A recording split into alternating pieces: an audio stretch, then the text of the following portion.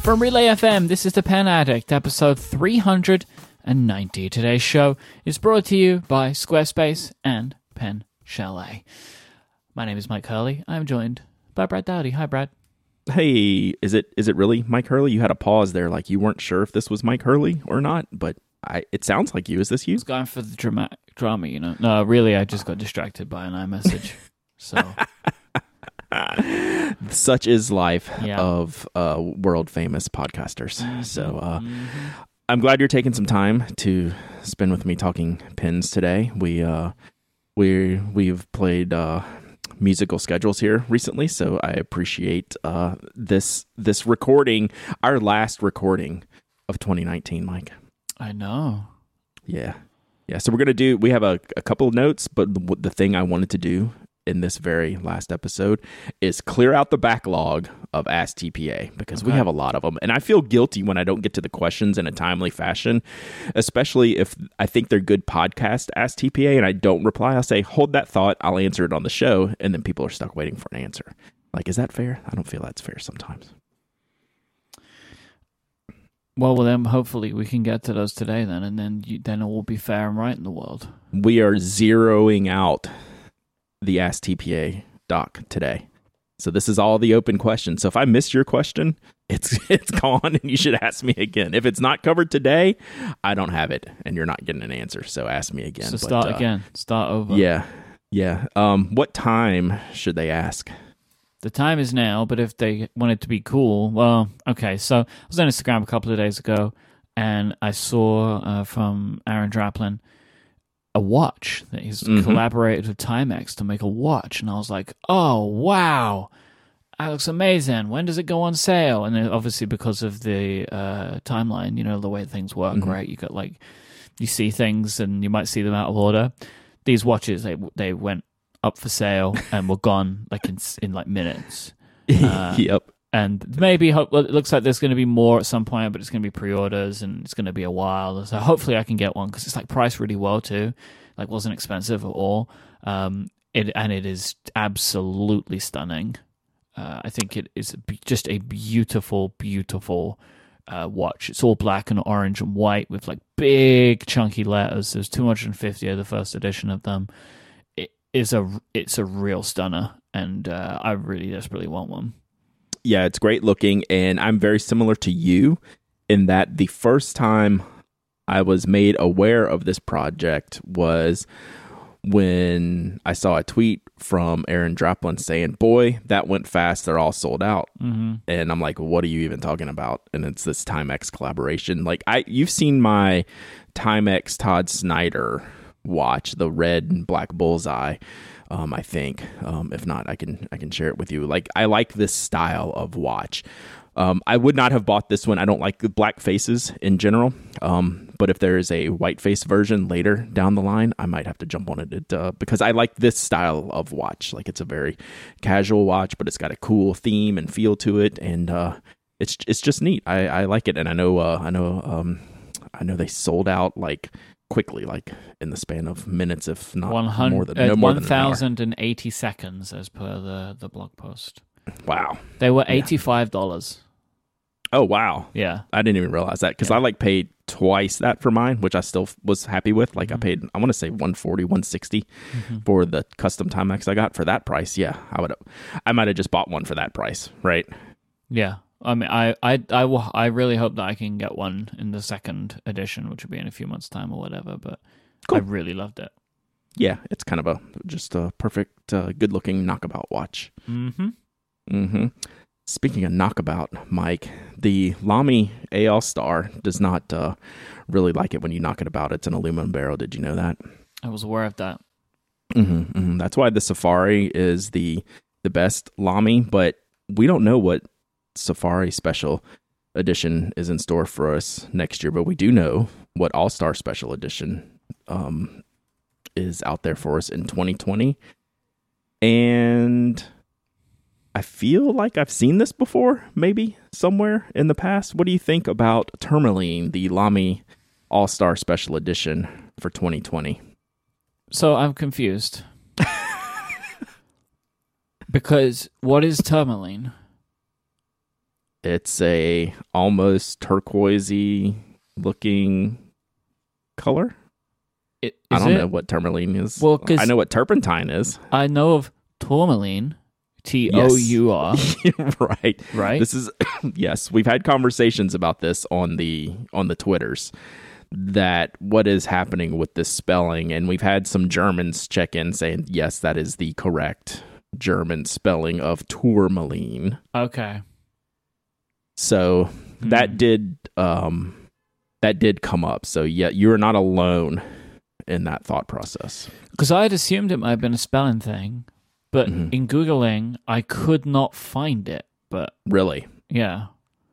Yeah, Okay. I mean, I've now found some German pages that seem to reference it. Google did that thing to me where it shows me tourmaline, right? Yeah. And like what it knows better than you do. Yeah. So that's why I couldn't find it. But okay. Yeah, I mean, sure, it's like just it's a turquoise blue. Like, yeah, it's great looking, right? It's but not that exciting though. No, it's great looking on its own, but this is like the Safari run we had where everything was some shade of bright green, right? There was like 3 years in a row. It was like, okay, yellow green, okay, apple green, okay, like fluorescent green. And it's like, y'all can stop. Like, just pick something else. Pick orange or purple or do something. And they eventually did, but this seems to be too close. Maybe there's some reason for doing this, I don't know what it would be, but what was turquoise 2-3 years ago at the most? It's very, very recent. Yeah. So yeah, I just like, okay, yeah, okay.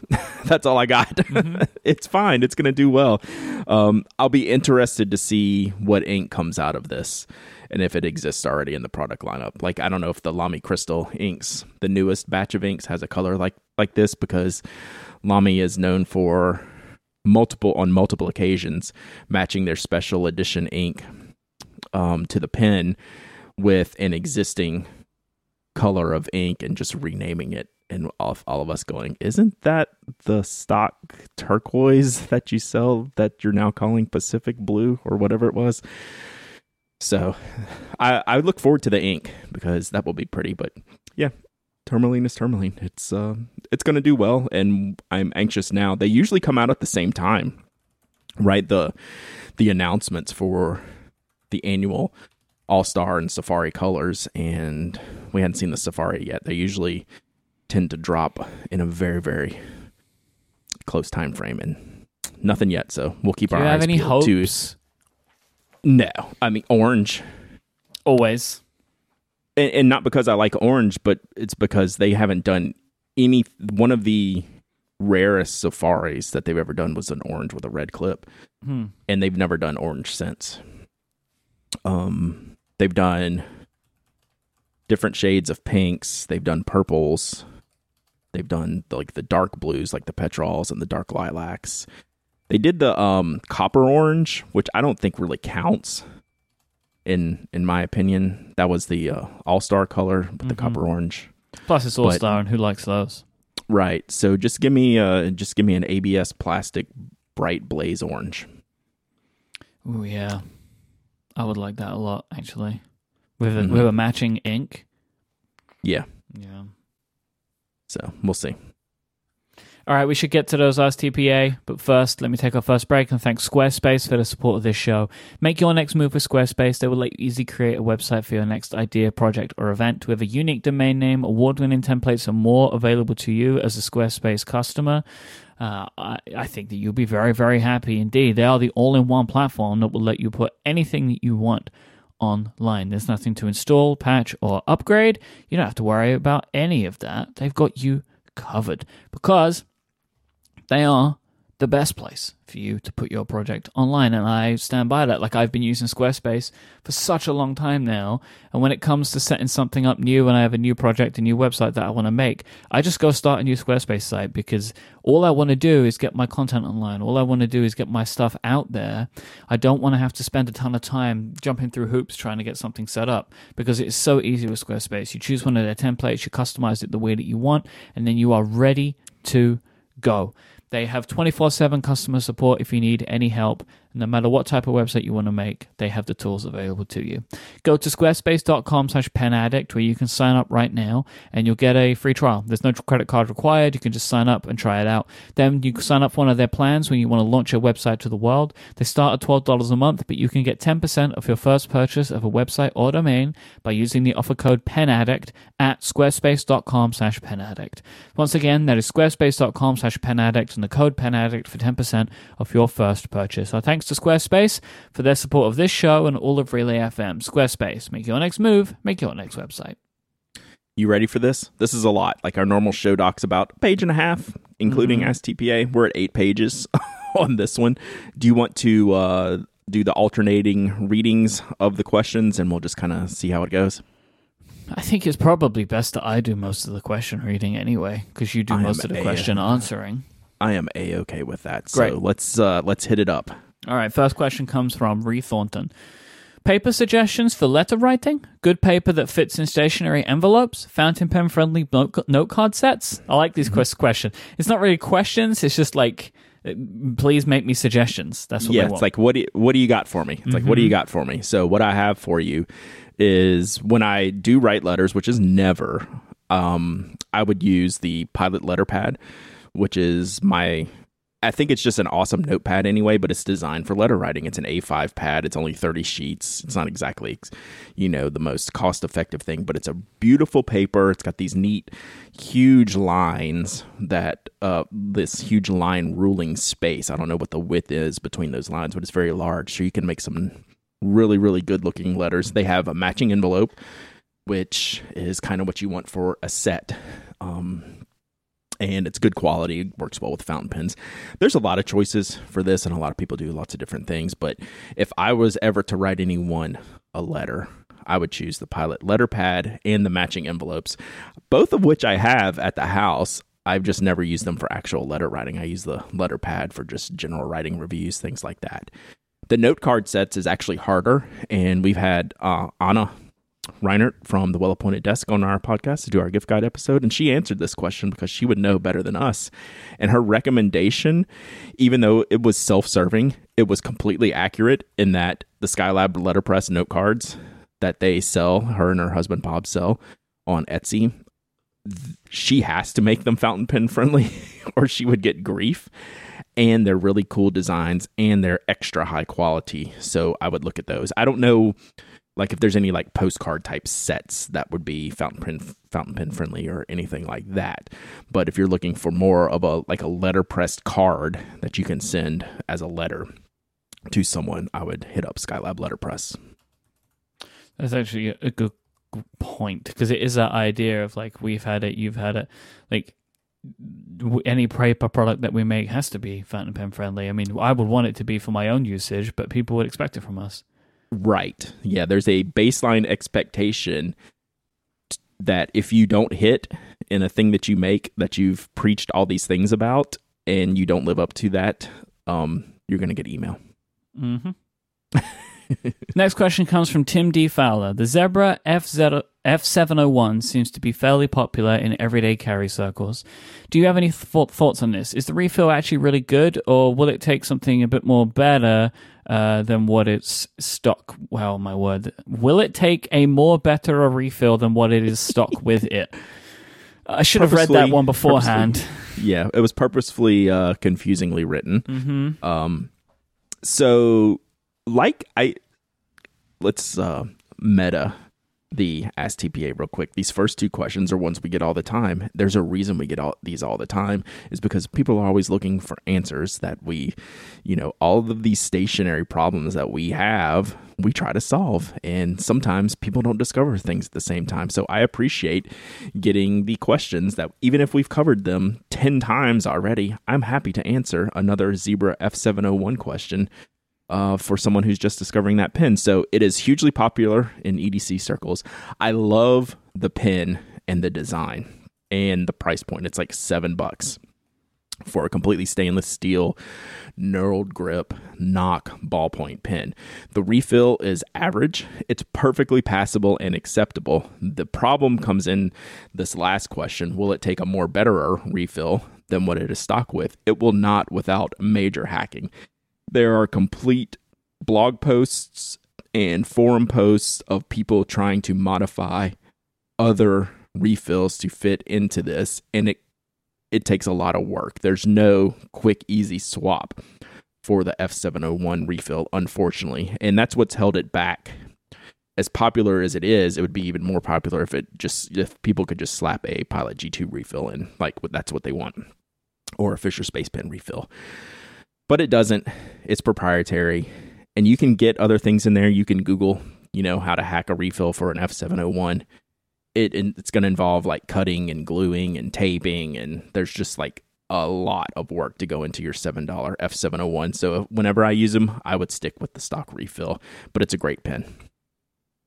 What makes it like good enough to go to those lengths though, right? Like to do something where you're cutting up refills, like the price and availability of this pen is high. It's easy to access, and it's really good quality. People who want to EDC a pen want that all metal barrel, which this one has, which you can't normally get when you're going to the grocery store, right? You can pop this one, right, from just a store shelf somewhere and have a really exceptional barrel with a good refill. Like, fortunately, the refill is good, right? It's not great, but it's not bad. So that's why this pen does so well. And it's all metal, right? Yep. The only piece that's plastic is they have this little ring around the knock. For some reason, that bit's plastic, and people have never understood that decision, but it doesn't affect the pen in any way. But it's perfect for if the zombie apocalypse comes. It is. Plus, it only costs. It's the price point, right? Mm-hmm. It's what you get for the price. It's a great pen. Michael Canavino asks, any writing tips for a fellow lefty like me, like Mike, seem to have trouble with scratching and skipping with all fine nibs, happens with field notes and Tomoe paper. So point one that I would make is fine nibs might be your starting problem. I would maybe start looking at some mediums, like some Japanese mediums, because they'll be somewhere in the middle of a German fine and German medium. So I'd give that a go first and see if that is something that is more comfortable for you. Other than that, I don't really have a lot of problems anymore, especially with like scratching and skipping. There is the occasional pen that won't work for me, right? Like we're talking about like the Flex nib pens. They don't do it for me, but that's quite particular. I have some fine nib pens and I'm fine with them. Maybe I've adapted my writing style a little bit, but I would maybe try bumping up to a medium first and see how that feels. And then hopefully that will help you understand a little bit more. Yeah, and so even though the Field Notes paper and the Tomoe River paper are vastly different in how they behave with ink, the Tomoe paper is so thin that I would probably try something thicker like a Rhodia pad. The Field Notes is a little bit toothy. The Tomoe is a little bit thin. I would maybe try just a little bit thicker, smooth page like Rhodia and see how that treats your handwriting. Mm-hmm. Yeah, I think so. All right, so next up we have a question that comes in from Lurlanai. If you ever had a bottle of Monteverde ink go moldy, I have a bottle of California Teal that I've been using in my TWSBI Go. The last time I opened the bottle to fill another pen, there was a mat of mold on top of the ink. Should I toss the rest of it? I mean, I've never had it happen, but it does happen. I don't know why. I don't know if it's an ink consistency issue. I don't know if it's an environmental issue. But if I ever see this, I'm fully pitching it. Like, yeah, I don't want it near my pens at that point. It's not worth saving your $8 bottle of ink to wonder what is going on with this ink. You pitch it and you move on. I don't know of any ink brand that has a recurring problem with something like mold. It'll just pop up from time to time. So like it wouldn't turn me off Monteverde particularly until I saw it again. And then I'd maybe question it. But, it's something you just got to just watch it, pay attention. If you see it, you just chalk it up to a loss. And it shouldn't be happening frequently. If you run into this repeatedly, then we need to start asking more questions, either of the manufacturer or of the environment that they're stored in. Yeah, I agree. Next question comes from R. Windlow. Will the Diamine Inkvent inks, so the Inkvent calendar inks, be available to purchase separately? They missed the boat on those and they sold out quickly. So first off, shout out to Susan, who is doing an enormously awesome job. I'm loving her Diamine Inkvent posts on the Pen Addict. So I have to apologize to R. Windlow for teasing all of these inks so beautifully as Susan has done, because on the back of the box it kind of alludes to the fact that these were just made for the Inkvent, but I don't think it reads as a complete exclusive. We'll never do this again. I wouldn't put it past Diamine to release some of these inks. I would not plan on it ever happening the way that they created this set specifically for this set and worded the marketing around it that these were just specific inks made for this set and this set only. So I would not anticipate that they come out for sale. So it kind of stinks. I'm interested to see what they do next year, because as many inks as Diamine puts out, that's a lot of new ink colors to come up with every year. So we'll see what happens next year. If they do it next year, I imagine they will have a lot more availability because this went so well this year. And we'll see. We'll see how it goes. I would not hold out hope that these will be available. I wouldn't be surprised if there are a couple that like really received a lot of praise. They might want to bring one or two of them out. But a lot of them have very winter-sounding names, so it wouldn't really be a great idea for them to do it now.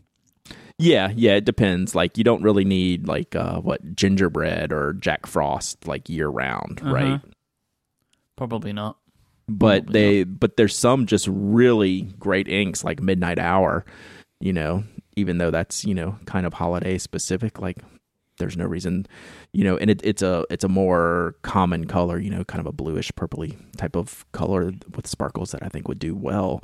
Like, a lot of these inks would do well as standalone products, but we'll have to see if they've kind of pigeonholed themselves with this release.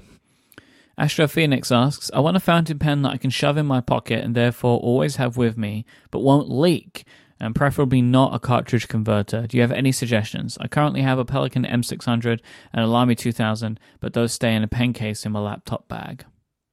So my first thought for this was the Pelikan M205, because that's how I use that pen.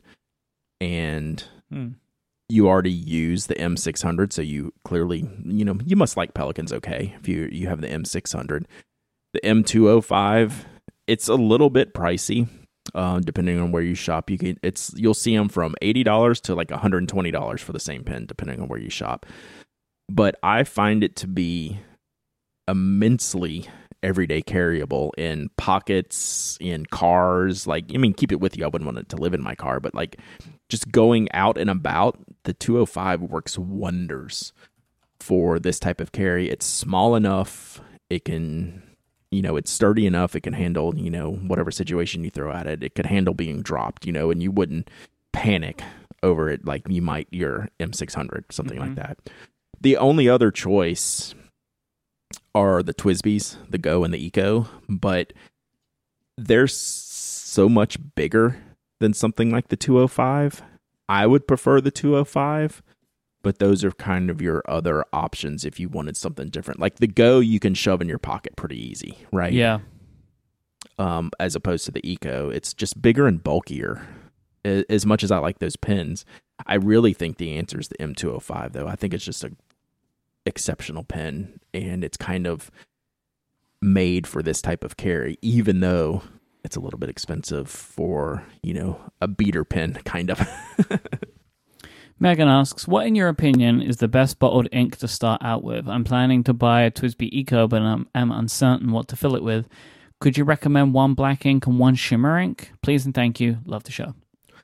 I love how many questions we get about black ink. Like, we haven't had one on the podcast in a while, but we were talking about it on Twitch the other day. Just everyone really, really wants to know about black ink. Like, I should have a Black Inkapalooza on the blog someday and just get all the black inks and try to figure out which is the best. My favorite is Pilot Black. That's the one I would recommend. for your TWSBI Eco. It's a great color. It's, it's dark enough. I don't like blacks that lean gray or too light. And that's a good dark one. And it's relatively inexpensive. And it just behaves well on all kinds of papers. It's just a really, really good ink. And for the shimmer ink, I'd look at the Diamine shimmer inks. I don't know that I have a particular one. They have so many options.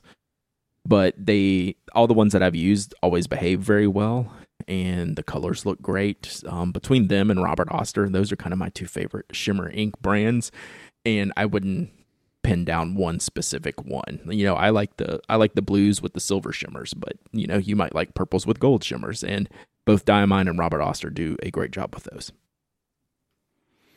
Bad Genius asks, is there any planner you can recommend to do time blocking? What is time blocking? Just keep reading it. It'll okay. You'll understand. That has a proper amount of space to write in. I love the Kikoyo Jibun Techo, but the space to write in is kind of small. Extra points if you can log 15-minute spaces. That's how I plan out my schedule, any size. So, like the Jibun Techo will take your hour and break it down into a 15-minute block per like a single 3 or 4 millimeter grid line. Okay. Yep. And that's on a half page of I guess one side of an A5 or A5 Slim notebook. It's not a lot of space for that individual 15-minute block. And I don't know that you're going to find anything with huge 15-minute blocks for like an entire day. But there's got to be something out there. That's why I wanted to make sure to ask this question, because there's probably something out there that I'm missing that will have your blocks, like one side of the page for a day broken out into 15-minute blocks. You might have to roll your own with like a bullet journal type system. I put in the notes, the Chronodex, which is a time slice I know this tracker. One. Mm-hmm. Yeah, so I don't know if that's exactly what Bad Genius is looking for. It's at least something to consider, even though you can't really get a pre-printed one. I don't know if Patrick ever did the one with Midori. I think he was going to do a Midori branded one, but I'm not totally spun up on that. But you can print your own, or you can get a Chronodex stamp and use it on a blank notebook.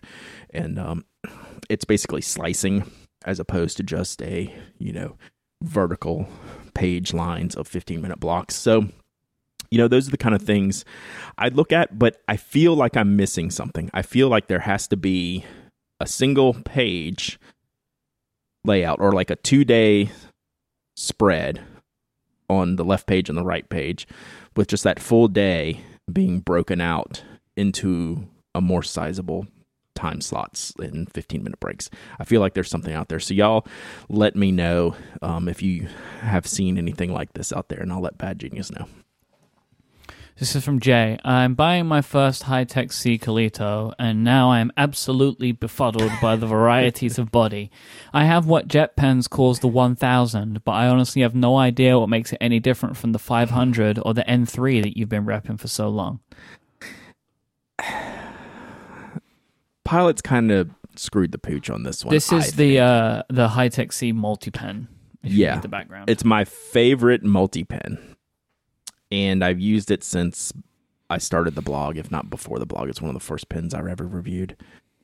It's fantastic. I love it. I've tried so many of their different barrels. I will tell Jay this. The more you spend on a high-tech C barrel, the greater your disappointment level will be. My favorite is the 500. And it's like a $6 barrel. The 1000 is like a $12 or $13 barrel. There's not that much difference at all. And I think the 500 is better. It has I like the grip better on the 500. But the basic, I don't even know what the entry level one's called. The 3 cartridge basic clear body one is like $3. I'd either use that or the 500, because the more expensive ones are still just plastic barrels. They make them appear like they're metal, right? They have that metallic finish, or they'll do them in, like these coppery colors, or just like silver colors. Looks like it could be, oh, cool, aluminum barrel for the Colito. That would be awesome. It's not.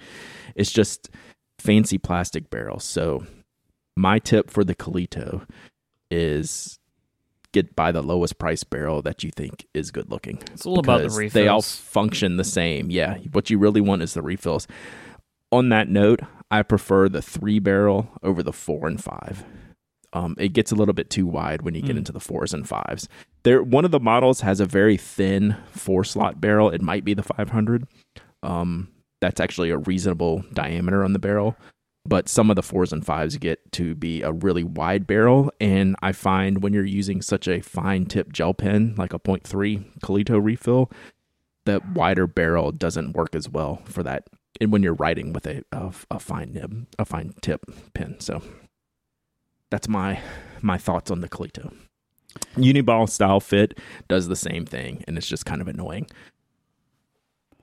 Alexander asks, if you're not finished with a notebook at the end of the year or month, do you force the jump to a new one or run the current one down? What's the cutoff for that decision? You force the new one, or you wouldn't be doing this in the first place. Right? I completely agree with you. It's based on the definition that you set at the beginning of the month that this is December's notebook. Mm-hmm. Whether you fill 1 page or 48 pages, it's December's notebook. Otherwise, it's just your notebook. Yep. Right? So this decision's made by the rules you set up at the start. Don't break them. And don't break them. If you don't have the system, what do you have? Yep. This comes from Adam. My wife is looking for a comfortable gel pen to take notes with. Other pens have too hard of a grip. This is her current solution. What was the current solution? It was like a foam insert that they cut out of a box and then like jammed the pen through it. It was pretty awesome. But you can picture just like a piece of blue foam like packing material. It was awesome. So in a terrible way. You have any recommendations for a super soft grip gel pen? Yeah, Alpha Gel's grips are the best. Uniball makes those. They make them for a bunch of their pen models. I use the Alpha Jetstream. To this day, I still use that pen. It's a great pen. It's got the squishiest grip. It's very comfortable. And bonus, it's a Jetstream refill. They also have standard Uniball Alpha Gel Grip ballpoint pens with standard ballpoint refills. I don't know why you'd choose that other than looks over the Jetstream one. The Jetstream is a little bit of a funkier design than a more traditional design of their regular ballpoints. And then they also do this pen for the Kurutoga and things like that. So anything Alpha Grip. I would not suggest the Dr. Grip, which is Pilot's attempt at wider, squishier grips. They are much firmer than the Alpha Grip. The Alpha Grip has way more give to it by a long shot. I hate this question from Greg. I made sure to put this one in, not because you hate it, because I think it's a good question. It is, but I hate. I don't hate. You'll see. How much force should it take to bend a steel nib? It's like, why do we have this question? I bent a tine by accident, and it took much more force than I expected to realign it. It was a number 6 Bock nib, if that's relevant. Greg. I love this question. Greg, I'm afraid you need to replace the nib, Greg. I think at this point. Yeah, I'm not like Adam Savage over here, like running tests on, how much pressure I need to exert on a nib to test them out. I will say from anecdotal experiences that Bock nibs are easier to spring than Jowo nibs. I feel that they're a little bit thinner and a little bit softer. I don't know if that doesn't help Greg at all, but you shouldn't be able to manipulate this without tools. Yeah, and if you're doing it yourself and you're just like making it happen, it's probably not a great idea to keep using it for too long. You should probably start looking at trying to get a replacement. At least it's a steel nib, so easy to replace. It shouldn't cost you much. Mm-hmm. You can if you look, you can probably get just the nib without the feed and the collar and all the other parts for less than $10 and just replace it. And this is the last Twitter question. And we have some email questions. This comes from MRJ71. How can I get an extra fine Pelican nib to write like a fine or extra fine? That's correct. Read it again. This is the correct wording. This is why I love this question so much. Read that exact question exactly as it's written. All right. How can I get an EF Pelican nib to write like an F or EF? Currently, it writes almost as a broad. Do you understand? I didn't finish. Yeah. Pelican nibs are notoriously wide. I cannot and will not use The problem was anything. not finishing that question, because if you stop where I stopped, which is where I got confused, you end up in a bit of a situation. Yeah, Pelican nibs are serious stuff. They are the widest, like bar none, stock nibs out there. Steel, gold, whatever. And how can you get it to write like that? Well, you can't unless you get someone to modify it after the fact. Right? That's why I like, when I was talking about the M205 before, I have a steel EF nib in it, and that's the best Pelican nib I own that hasn't been touched. It's better than the gold nibs as far as line thickness and width. So the extra fine I have in the 400, that's a gold nib, I got modified into like a needlepoint because I just know it's just not gonna write as fine as I want to. Pelican nibs are notoriously wide. If you want something smaller than an extra fine, you're gonna have to get it modified in the secondary market. That it's as simple as that, even though that's probably not the answer you want. Yeah, I feel it is like a good kind of just like general rule of thumb. You can't make a fountain pen write differently unless you make a physical change to the nib. Like, right, you can't change it. You can't be like, oh, this life hack or anything you would do yourself. You're just gonna ruin it, right? Like, because you can get that like that paper. I can't remember what it's called. It's like a very fine grit sandpaper. Yeah. Sure, and you could do. I mean, but you shouldn't do that, right? Like, you just shouldn't. Just get it taken care of by a nib grinder. We could find you the driest ink on the least absorbent paper to make the thinnest line possible, but then you're may not going to enjoy it as much. It's not fun anymore. Yeah, get it amended. Find a good nib grinder and get it taken care of. Not bad. So many Pelican users will just send the nibs off to get worked to get worked on because the Pelican nib units are so easy to swap in between Pelicans that people have just like a stock of 2 or 3 Pelican nibs that they use and swap between pens and for different situations, and that's just what you're gonna have to do if you want it finer.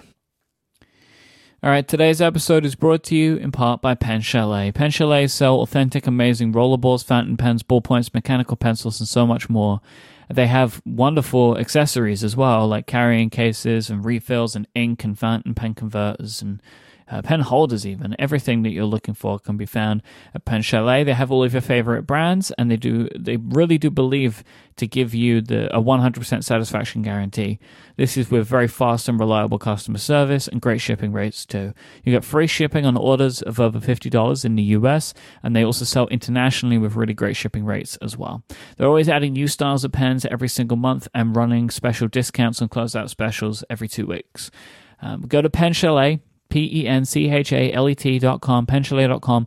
Click the podcast link at the top of the website and enter the password PenAddict. This is where you will get the code that you need to save 10% on anything at Pen Chalet at any time, exclusive for Pen Addict listeners, and also to get your hands on our special offers this week.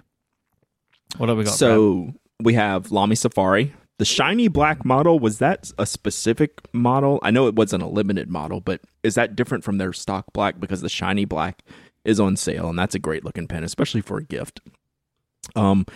It's funny, the next thing is the Acme Studios crayon rollerball pens, which I've actually bought as a gift for people in the past because it looks like a crayon, but it's like a full-size rollerball pen. And the steal of the century is the Kaweco AL Sport. That's at a price that is abnormal, and if you're in the market for that type of pen, you should go look at this deal at penchalet.com. Wow. I'm looking at it now. This usually means, if it's a price like that where we're surprised by it, it usually means we can't say what it is. I'm not, just because I don't know, but it doesn't seem like I should. Yeah. What is the Bennu tattoo pen? It is a pen, Mike.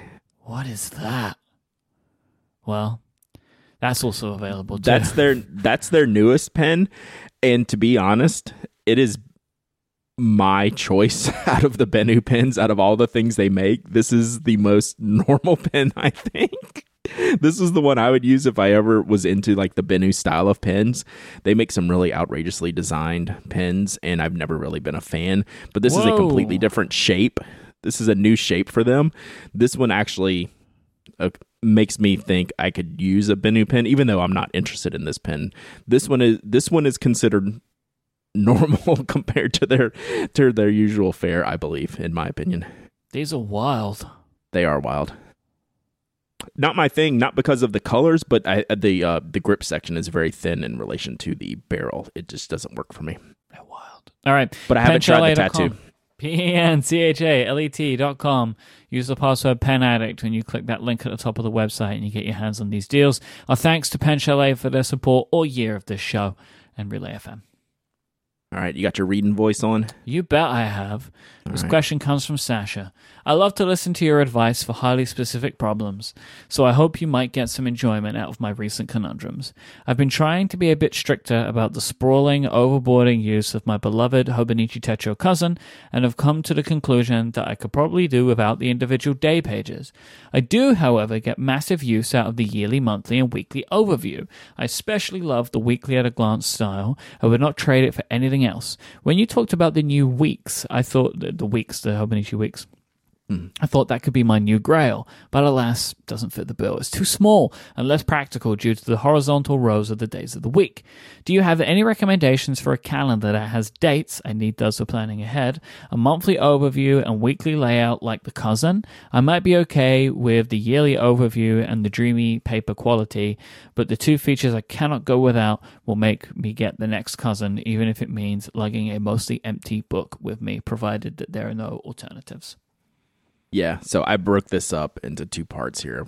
This part I wanted to tackle because, Sasha, I think you and I need to start a petition to get an A5 sized weeks layout, because that's my perfect layout. That's what I use in the William Hanna notebook, because I can get that left side 7-day layout in a bigger format than what the weeks offers. So that's what I use. And no one really does that full size. Like Midori does it in the same thin size as the weeks. But Leuchtturm makes a weekly planner where you can get 7 days across 2 pages. So it's a more, I don't know how you would say it. It's like a big block style, right? Spread those 7 days across 2 A5 size pages. That might work for you. And it still has the other calendars. I don't know if it has every single layout that you want on there, but that's probably the closest option in a fuller size notebook that I would consider. I think it's a very good looking style. Like, that's something that I could see myself using. But I like the freedom of the notes page, like the weeks has on it.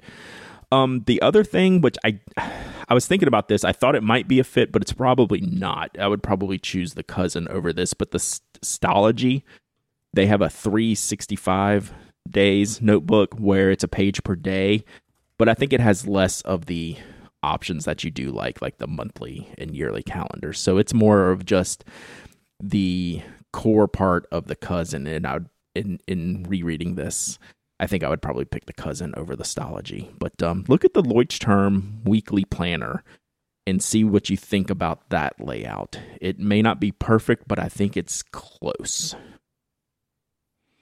All right, so there was the second part to this question, right? Mm-hmm.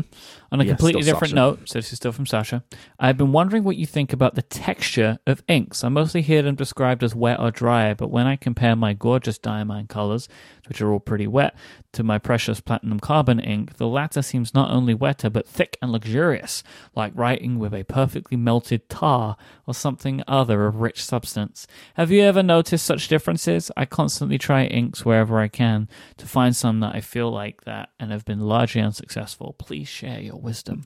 I don't know that I have wisdom of why that ink acts like that, but it absolutely does. The platinum carbon ink and the Sailor Nano black inks are beloved because, one, they're waterproof, and they're pigmented inks, which is that the might reason be that they're waterproof. Why then, right? Like, they have these inks for their properties have like a different chemical construction.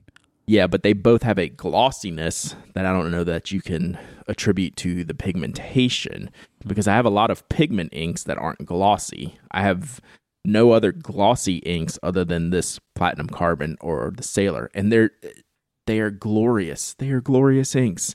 The wet, thick, and luxurious is the correct adjectives to describe this ink. How it gets that finish, I can't explain, but it is true. And I only get it from those two inks. So enjoy them, I guess, is the best I can say. That's why they're so popular. They're just, you don't have to be an artist to use them either. They're fantastic writing inks, and they clean very well out of your day-to-day pens. Next question comes from Jacob. I imagine this or something similar may have been answered in a past episode. If so, point away and I'll listen. Is there such a thing as a planner like a Hobonichi, but at the very least a monthly and weekly layout with paper that soaks up ink really quickly without bleed through? I'm a lefty. My current pens are in the extra fine to fine range in Pilot and TWSBI, minus a 1.1 TWSBI stub that I'd like to get more use out of. I take my planner with me, so I'd like to have something I can quickly jot an appointment in, then shut it and be on my way without having to let the ink dry. I like how soft the Write Notepad's paper feels, but I don't think they have something that meets the above preferences. Maybe an unattainable combo. If so, I'll keep using my Mark 1 with the 0.5mm Jetstream. About as perfect a pen refill combo as you can ask for, unless you're taking the Tungsten Special Edition they did. It would be nice to be able to change things up a bit if possible. Yeah, so anything Tomoe River is out, anything Kokuyo, Jibun Techo is out. Outside of the things I've already mentioned, like Leuchtturm is a quick dry paper that I mentioned above, the Styology. I really hate saying that word, Mike. I want to say Styology, but it's Styology, S-T-A-L-O-G-Y. I always read it as Statology. Yeah. Styology. Styology. I just don't Stylogy. like saying that word.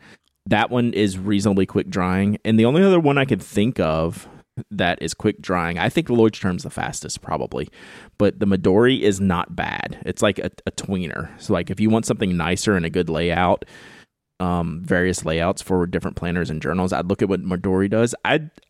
The one I would recommend, if you can find it, is one I used a lot last year, which is the Sumken planners. That handled fountain pens really well. It dried very quickly, but they've kind of gone almost more notebooky, diary style than lots of journal options this year, or at least that's easily accessible. That was a fantastically quick drying page. You could just write and shut it and everything be fine. I think Leuchtturm's probably the best in that category otherwise. But I would try the Midori just to see. It dries pretty well, and I kind of like that paper too. Next question comes from Travis. I've come to a weird stage of my pen journey as I have hit a void of want and need. I love the pens, inks, and paper that I have acquired over the years and have been fortunate to play with many grail-worthy pens at pen shows. I don't have the FOMO bug anymore, and I see special editions wash over me like a gentle wave weekly. Is this normal? Am I broken? I've become picky in my aesthetics for pens, favoring silver hardware, flat ends, integral filling systems, and a need for a clip. I shun vintage American pens out of no reason other than taste. I tend toward the extra fine or stub ends of the nib spectrum as I print everything, and it favors my handwriting. I love most Japanese nibs and companies. I would kill for a Pilot 823 or Platinum 3776 without the damn rounded ends.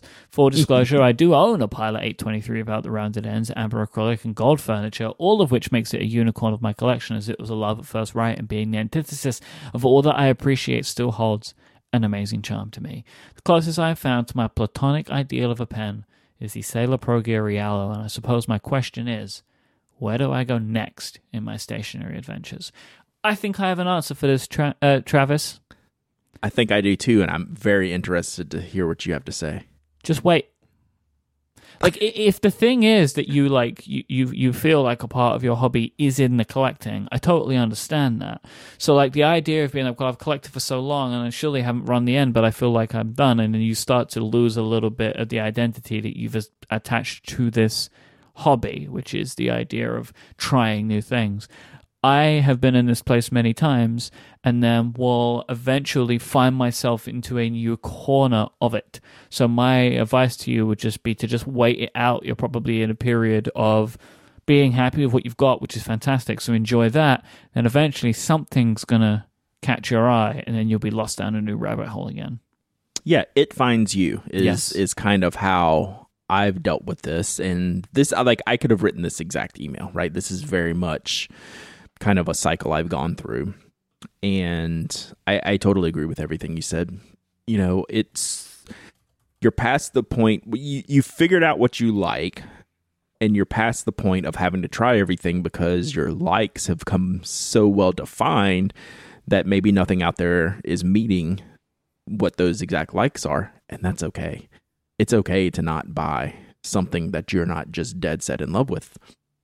I will say, based on all of these descriptions and layout of everything that Travis likes and dislikes and styles and everything, I think an Aurora Optima might fit that next one to look at. You know, if I wanted to spend some of his money, like, it's expensive, but it has that flat top piston filling, even though it's an Italian nib, these are finer than normal nibs, which is why I like them so much. It's a good style, good aesthetic, something like that. But you know, there's no need to rush into buying anything from, you know, a $2 pencil to a $200 pen to a $2,000 pen. Like, it'll find you. You'll know when it'll feel right, and just don't rush into anything. This next question comes from Mariska. My 2020 fountain pen goal is to own a few gold nib fountain pens. I own mostly steel and would like to branch out to more gold nibs. My questions are, sorry, there are a few. These are really a gold nibs 101. So, okay, we can do that. Yeah. How much of a pen's price correlates to the nib's material or the gold in the nib? And what is or are your favorite entry-level golden nib fountain pens? So you want to take these kind of by, let's just break these down by I'm going to break them down here. even more. All right, how much of a pen's price correlates to the nib? A crap ton. Yeah, especially when you start getting into gold. For the gold nib pens, all you have to do is look at the answer that I'm going to give you to this question. It's the Platinum 3776. The barrel is simple. It is not special. It is nothing to write home about. It's the reason why I held off on buying this pen forever, because I couldn't justify at the time. They were probably like $130, you know, pretty reasonably priced. It had to be 100 of that was in the nib, right? Like, that's what it felt to me. That's how not special the Platinum barrels felt to me. The gold nib makes up a huge amount on the lower end. Obviously, the higher end pens you get, the more those numbers even out, and you know the math changes for different reasons. But for entry level type stuff, it is overwhelmingly high percentage of cost is in the nib compared to the barrel, and you'll see that when you start picking up the pens and feeling the pens. So yeah. So my favorite is the Platinum 3776. That's a very, very good one. That's a very, very good one. Mm-hmm. What part of the nib consists of the gold itself? Like, where is the gold alloy in a nib? Yeah, it's all of it. Yeah. So it's the full, even the part that's up into the feed and collar that you can't see. If you remove that nib, the entirety of it is gold. So it is a physically gold piece of metal. Like, it's stamped from a sheet. Think if you were making cookies, right? And you have a cookie sheet and you stamp out a shape. That's how a gold nib gets made. So the entirety of the sheet is gold, and then that is turned into the nib. What is the function of a gold nib that cannot be accomplished by modern stainless steel? I read that fountain pens used to be, or still are, iron gall ink that is corrosive to steel, right? So iron gall is corrosive to steel, so you wouldn't want to use that. But as I understand, modern stainless steel is pretty resistant to iron gall. Can we give props to Mariska for this line of questioning? Some serious research has gone into this. I feel like I am not up to snuff, right? Like, I don't know enough. I love this so much. So much. So, yeah, I mean, I think that was the impetus for the original gold nibs, right? They're going to be resistant to those chemical changes. Modern stainless does not have that problem.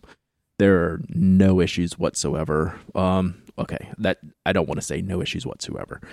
Very limited and minimal issues with any steel nibs and any iron gall inks. I will never say never, but I have never had a problem. But there could be problems out there if you get a really bad nib and a really aggressive ink.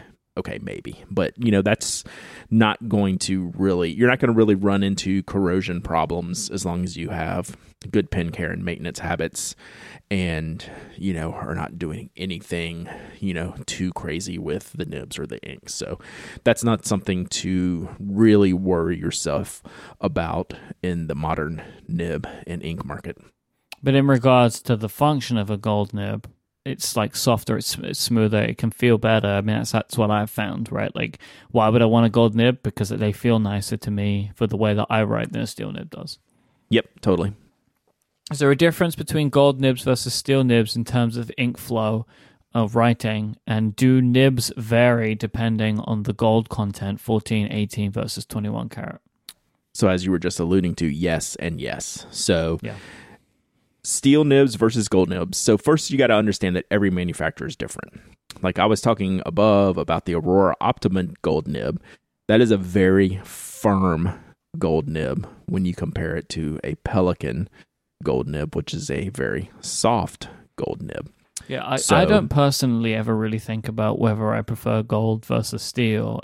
I do it kind of like by manufacturer. Right. So yes. like I have no problem with steel nibs in general, but I hate Pelicans. Right. So, right. But, So yeah, that's exactly right. I think that's a fair way to look at it. So it does feel different. In the general terminology, steel nibs are firmer, gold nibs are softer. That doesn't mean that's going to be your experience across the board. The gold content does matter. The higher the gold content, the softer and more bounce the nib will have. So a 14 karat gold nib of the same size will not be as soft as a 21 karat nib of the same size, right? The size of the nib, whether it's a smaller nib or a large nib, also matters when it comes to gold, because with the greater gold material, the larger the tine is going to be cut and the more give that nib is going to have, where a smaller gold nib will not have as much opportunity to flex or give as a larger nib. So there's a lot to consider there as far as materials go. The price obviously goes up as well when you have the greater gold content. And but if you gave me a blind test of, like, say, a number 10 size or number 6 size, I should say, 14 karat nib and a 21 karat nib, I could maybe tell the difference, but it's not drastic. It's not something that's going to make a world of difference in my purchasing habits between those two nibs. That I'm going to go, oh, this is so much better. Like, I will never notice that much difference. I might notice a little bit different in the feel of it. Like, I could say, okay, maybe this one's softer. But in the end, in a buying decision, if they're identical, it's not going to matter that much. Okay, so still on this gold nib question. If the nib is rhodium-plated gold, would it have the same performance as a gold nib, or is it just for cosmetics? Basically. So there's a little bit of, I don't even know what you call it, material transfer to the page, feel difference, right?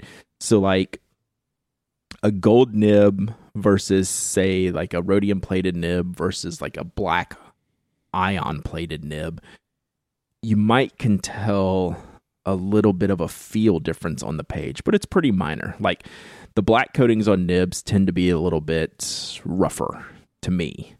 And that just might be anecdotally, like, to me and how I feel it. Like there's a little bit more sound to them, where just a pure gold, uncoated gold nib would feel smoother without almost like that, I don't know, like that tactile, scratchy type of feeling. But I don't feel that in rhodium plated.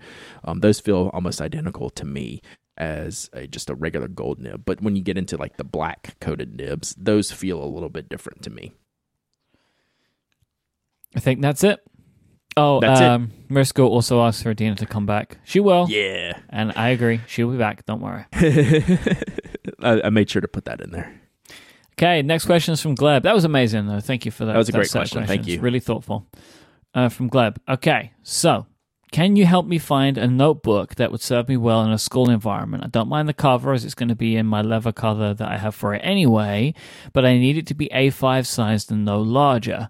There's some other details I would like about it, so here we go. Lined, blanked, dotted, or gridded, basically any kind of paper, no specifications, so it can be any of those.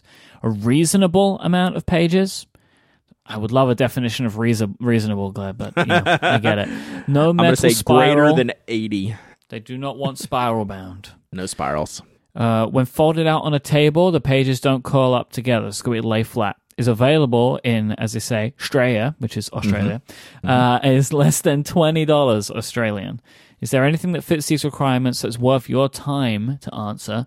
I'm asking about this because I've listened through to your show from episode 1 to 354, getting there. So it might be a while before Gleb gets to this question, we'll see. And it's been surprisingly interesting listening to two adult men that I don't know in person talk about pens for 150 hours, over 150 hours. That's very true. More than that, way more than that. If you're at Yeah, he must listen at like 5x speed. Yeah, he was like 400 hours. But I recently finished using up a notebook of mine that served me for quite a while, and the main issue I had of it is the fact that it had a spiral bound and that it was hurting the hand. I felt that too. That's why I have to be very particular about what spiral bound stuff that I do use and how I use it. So yeah, there you go. What do you got, Brad? The Rhodia web notebooks are fantastic. They're in the $20 price range.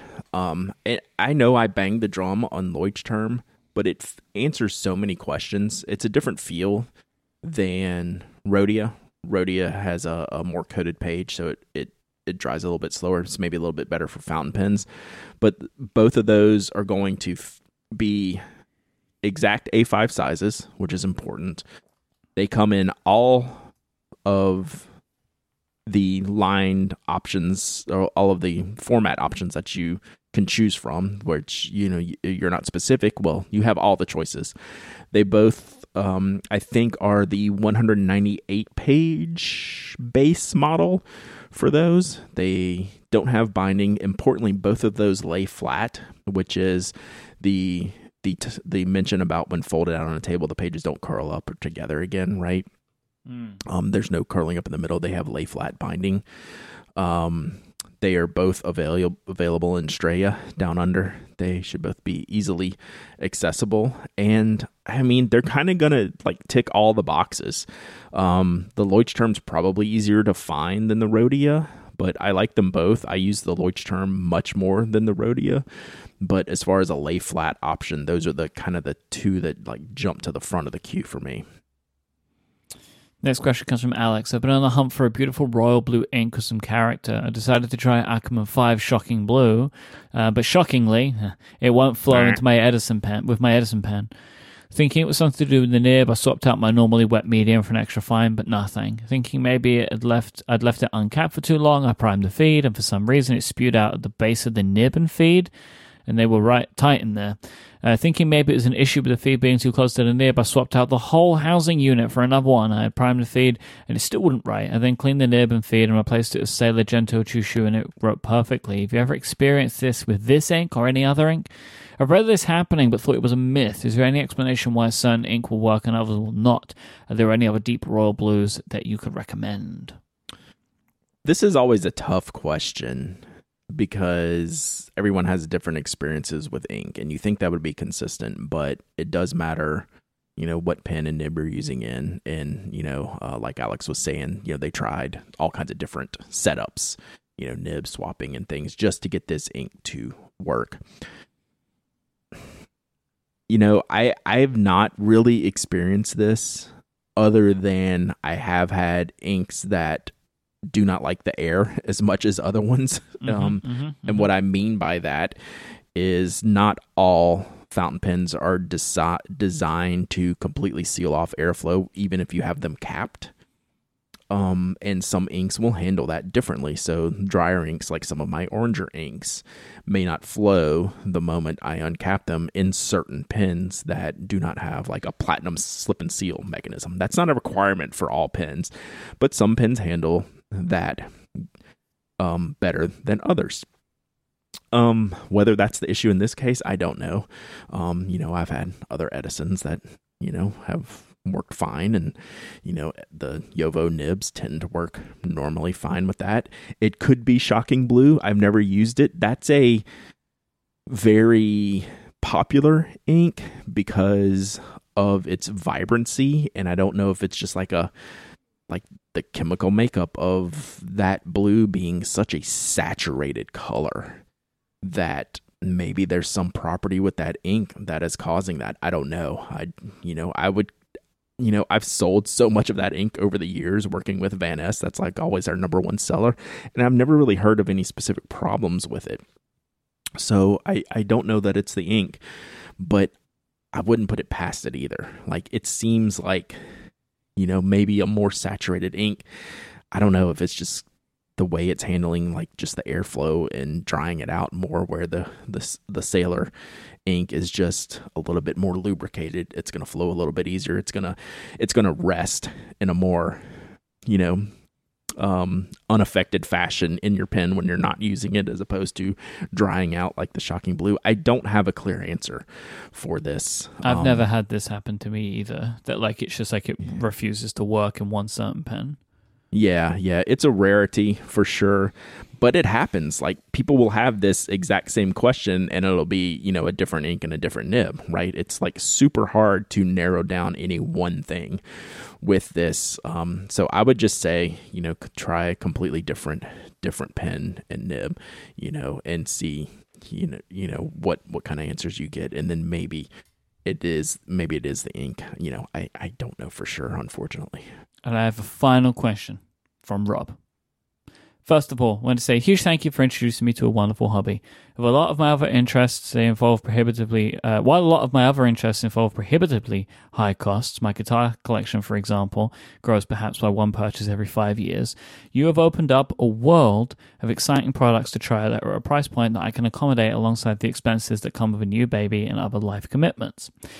While my early forays into the world of fountain pens were through so-called luxury lifestyle blogs, which only dealt with the likes of Mont Blanc and Monte Grappa, it wasn't until I stumbled upon your website and later your show that I realized just what a wealth of quality pens, paper, and inks there are at the entry-level price point from brands I had previously never heard of. I love that you can talk as passionately about a £30 TUSB as you can about a £600 Nakaya, and discovering my likes and dislikes through modest purchases that don't break the bank has been great fun. I love that. Yeah. Here's the question, though.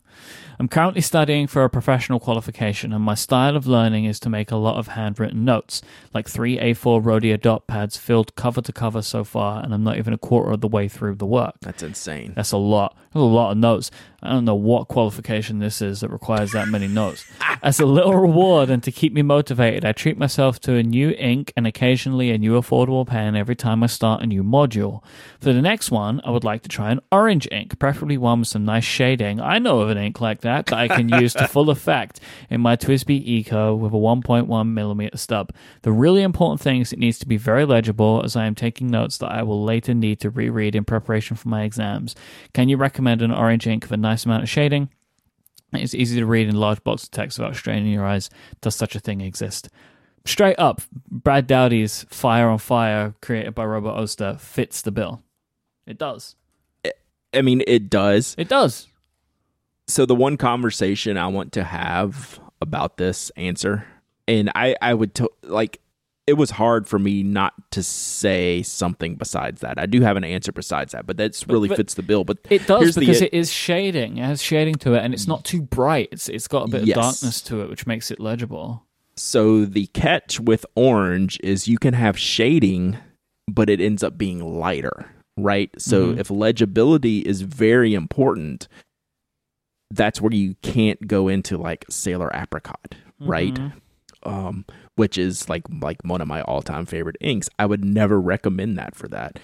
The Robert Oster Fire on Fireworks. My other choice would be the Ackerman Orange Bovin, which does not shade as much, but it is going to be highly legible because of its brightness. So it doesn't have the yellow aspects that you get in a lot of shading orange inks. But, if you want, I think Fire on Fire is the answer, to be perfectly honest. And then I would look at like Orange Bovin, and then maybe, oh shoot, what's the Edelstein? Mandarin. So those are kind of the brightness and a little bit of shading, even though the Ackerman doesn't shade as much as the Fire on Fire. But that's kind of like the level of orange you want. You don't want to get into the yellow oranges like Sailor Apricot. Did we get that? We did it. Good work. Ask TPA. I love that we have the opportunity to do this. Mm-hmm. If we can be helpful, like, what a great thing to be helpful with. Yep. So we have cleaned it up for the year. We have caught up on all the Ask TPA. It took us to the end of the year to get there. Some of these questions I've had for a month or two. I'm not going to lie. But there's a shocking amount of stuff to talk about in the pen and paper world, Mike. And we're here for it. There most certainly is. And we'll be here for it again in a couple of weeks. This is our last episode of the year. Yes. So we're going to be back now in the first week of January. And I believe... Well, is it the first week of... Yeah, we're going to be back in the first week of January. We're going to be recording on Thursday, though. So Thursday the 2nd, if you do listen live, or if you're expecting the episode to come out on Wednesday, it'll be out on Thursday. We are going to talk journaling, our journaling plans for the year. Yeah, big episode. People have been asking for this for a while. We've gone on and on about teasing it. We've both been holding our thoughts until the first of the year, which I think is the right time to do it. So that's going to be a fun episode. I really look forward to that. So if you want to find out more about this episode, go to relay.fm/penaddict/390. You can find Brad online at penaddict.com, and he is Dowdyism on Twitter. You can go to twitch.tv/penaddict as well. It's a great place to find Brad's work. Anything else? That's it, buddy. All right. You can find me on iMyke, IMYKE. And we'll be back in 2020. Have a happy holidays. Happy New Year. We'll be back soon. Until then, say goodbye, Brad. Goodbye, Brad.